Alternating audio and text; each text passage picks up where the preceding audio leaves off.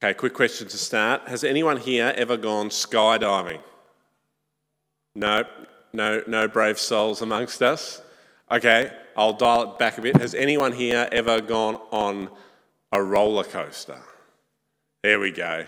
That's about where... Well, I should have gone from skydiving to bungee jump maybe, but... bungee jump. There we go.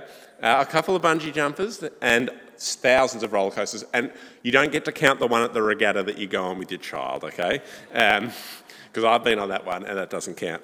Now, when you go bungee jumping or skydiving or on a big scary roller coaster, there's a feeling, isn't there, that you get right before it happens of dread. Like, why did I think this was a good idea? What am I doing? I'm not really sure I want to do this. And then someone pushes you out of the plane or off the edge of the ledge, or the roller coaster starts rolling and it's all too late.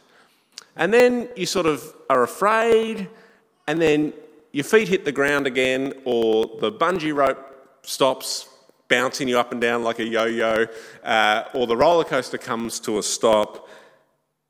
And for 99.9% of people, you get to the end of that experience and you go, wow, let's do that again. That was awesome.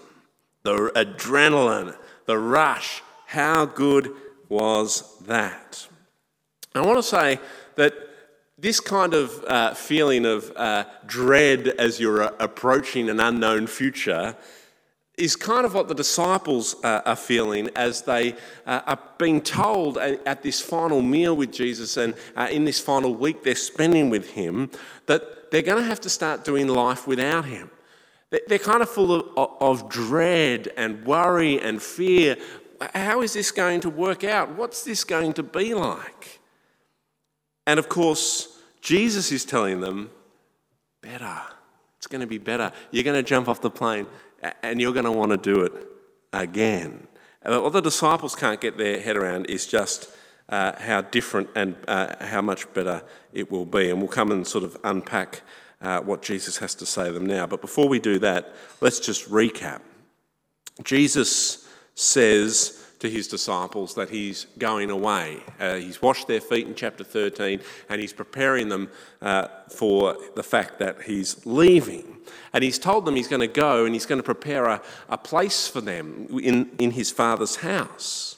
And the disciples are a bit perplexed and they say, well, how do we get there? And you remember from last week, Jesus speaks those wonderful words in verse 6, I am the way and the truth and the life.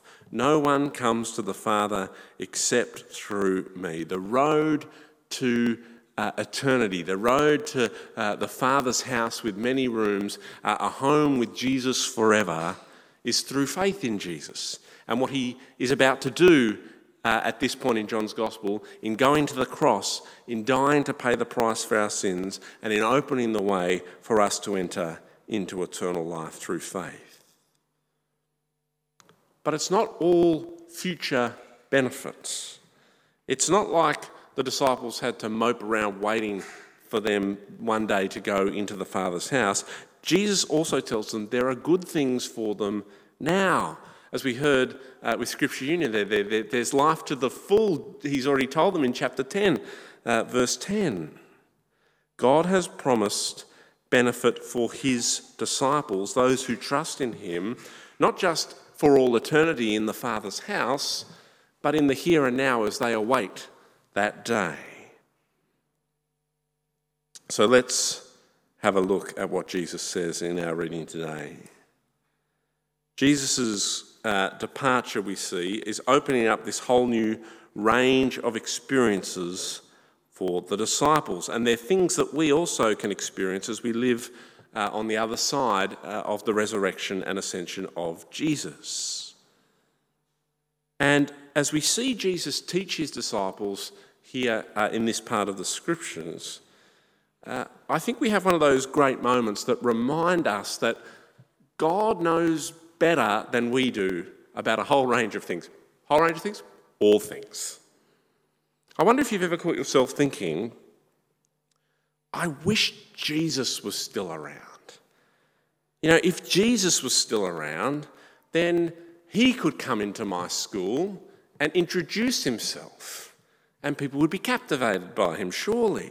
Or if Jesus was around, I could bring him to work with me, and everyone would be like, whoa, hey, Jesus, what's going on? And they'd all want to believe in him. Or if Jesus was still here, he'd come to dinner with my family, and they'd have no choice but to believe in him. I wonder if you've ever thought like that. Sometimes I find myself thinking, gosh, things would be a bit easier if I could just produce Jesus right there in the flesh and kind of get him to show up. But of course, it's where the Bible's helpful to kind of correct your faulty thinking about things, isn't it? Because Jesus did all of those things, right? He did show up at people's family meals, and he did show up in their workplaces and in their homes, and they all killed him. People saw Jesus in the flesh and they wanted him dead. That's the first thing that the Bible teaches us.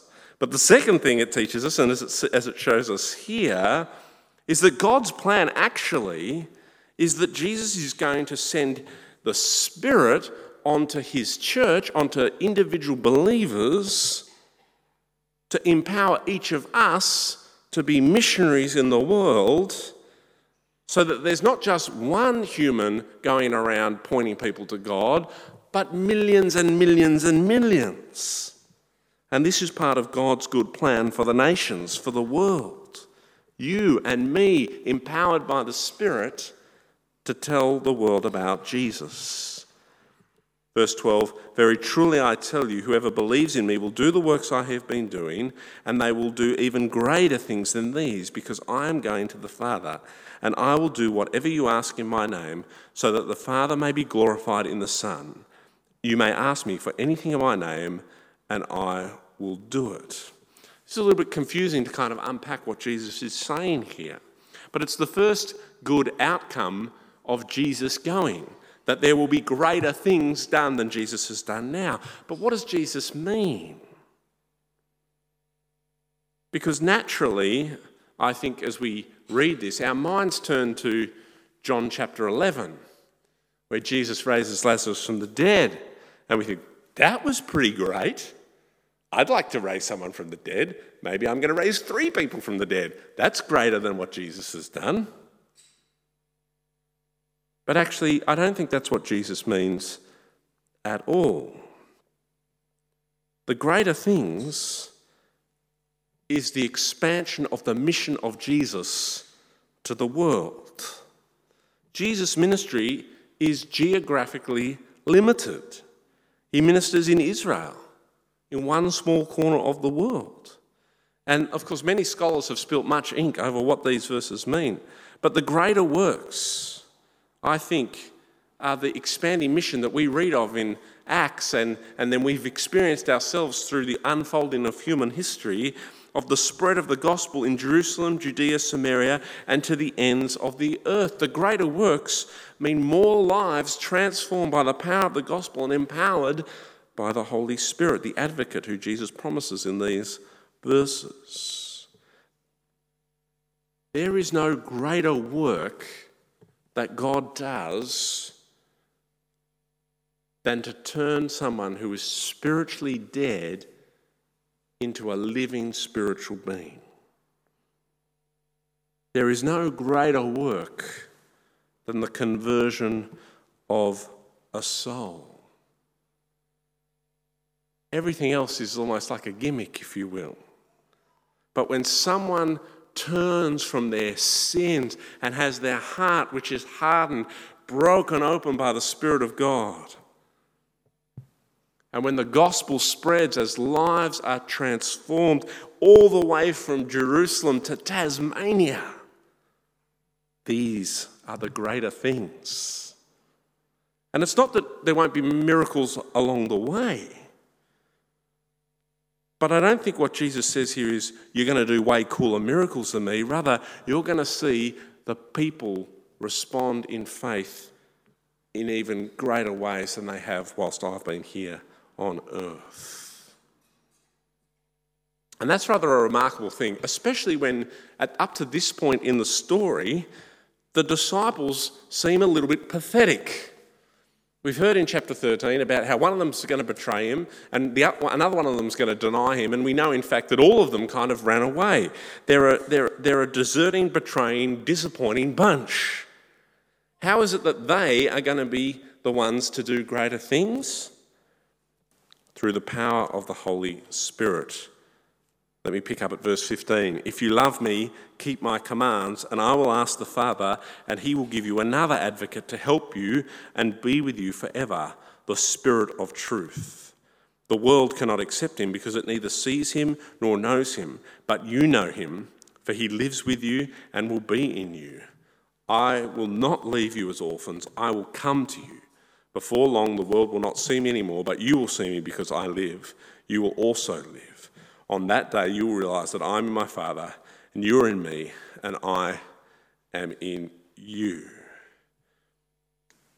When Jesus goes, he will send the Spirit to be with them in a new and profound way. And one of the things that I think is a bit difficult as we're tracking with Jesus through these parts of the Scripture is that he's both talking about a future time after he's ascended to his Father and sends the Spirit, but also he's talking about when he rises from the dead. When he rises from the dead, he's going to reveal himself to the disciples, and when he ascends to heaven, he's going to send the Spirit to them. And this will make the disciples distinct from the world. It will empower them for their mission to the world, a world which has rejected Jesus and will continue to do so. The Holy Spirit comes to the disciples in all their imperfections, with all their desires for safety that overcome their desire to serve the Lord, but that empower them and enable them to do what it is that they ultimately want to do, which is be all in for Jesus. The Spirit enables and equips them to serve Jesus and to be obedient to him. And we see obedience referenced, don't we, throughout. Take a look at verse 21. Whoever has my commands and keeps them is the one who loves me.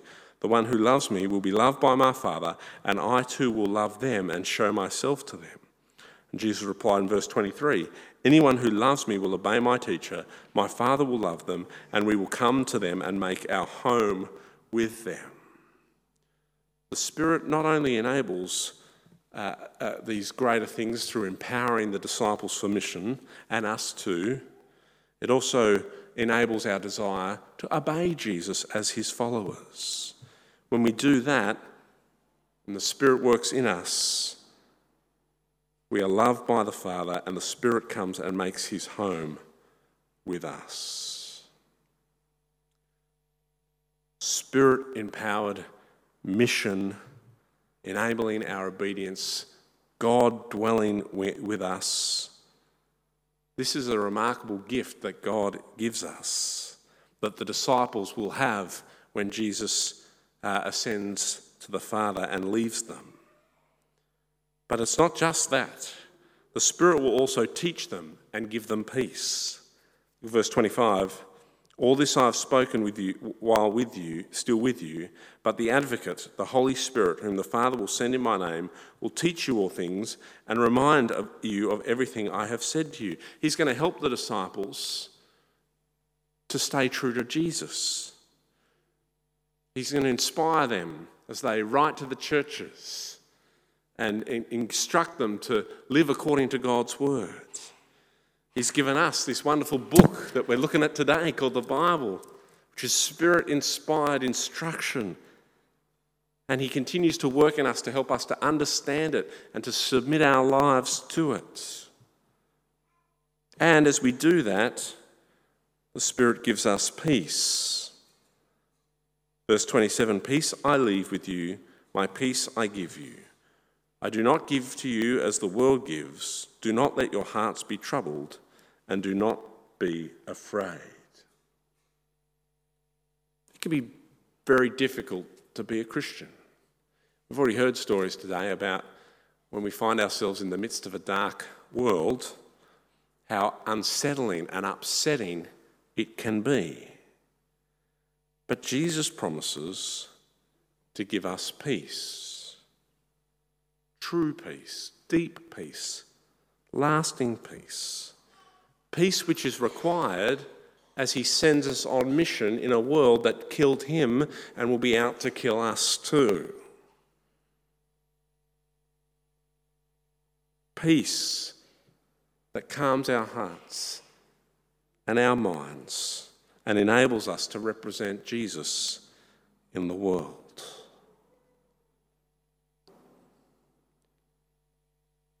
Are you excited for the greater things, the mission of God in the world that he's left with us, but not alone, by the Spirit, empowering us and enabling our loving obedience, teaching us and giving us peace?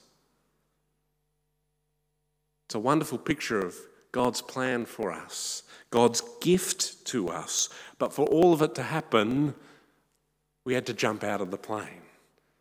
Jesus had to go to the cross, had to die, ascend to the Father, and send the Spirit. It is good that Jesus is not here. It has enabled phase 2 of the mission of God in the world. The disciples couldn't see that as they had spent 3 years with Jesus in the flesh. But you and I know, as people who come after the death and resurrection of Jesus, who come after the ascension of Jesus, who live with the Spirit empowering us, that this is indeed a wonderful way to live. Not easy. We need the Spirit-empowered peace, absolutely. But we do have God's Spirit, the advocate, dwelling with us as we seek to be obedient to Jesus, God making his home by the Spirit in us. We are Spirit-empowered disciples ready to do the mission of God, to tell the world about Jesus. And we experience Spirit-empowered life in the church when we gather to sit under his word, to encourage one another, to pray and to see God move in our lives and in the lives of our friends and family. God's Spirit enlightens our hearts and our minds. He enables our obedience, and he gives us deep and abiding peace. I wonder if you've experienced that peace yet. It's available. You simply need to trust him, and he will give it to you by his Spirit. Amen.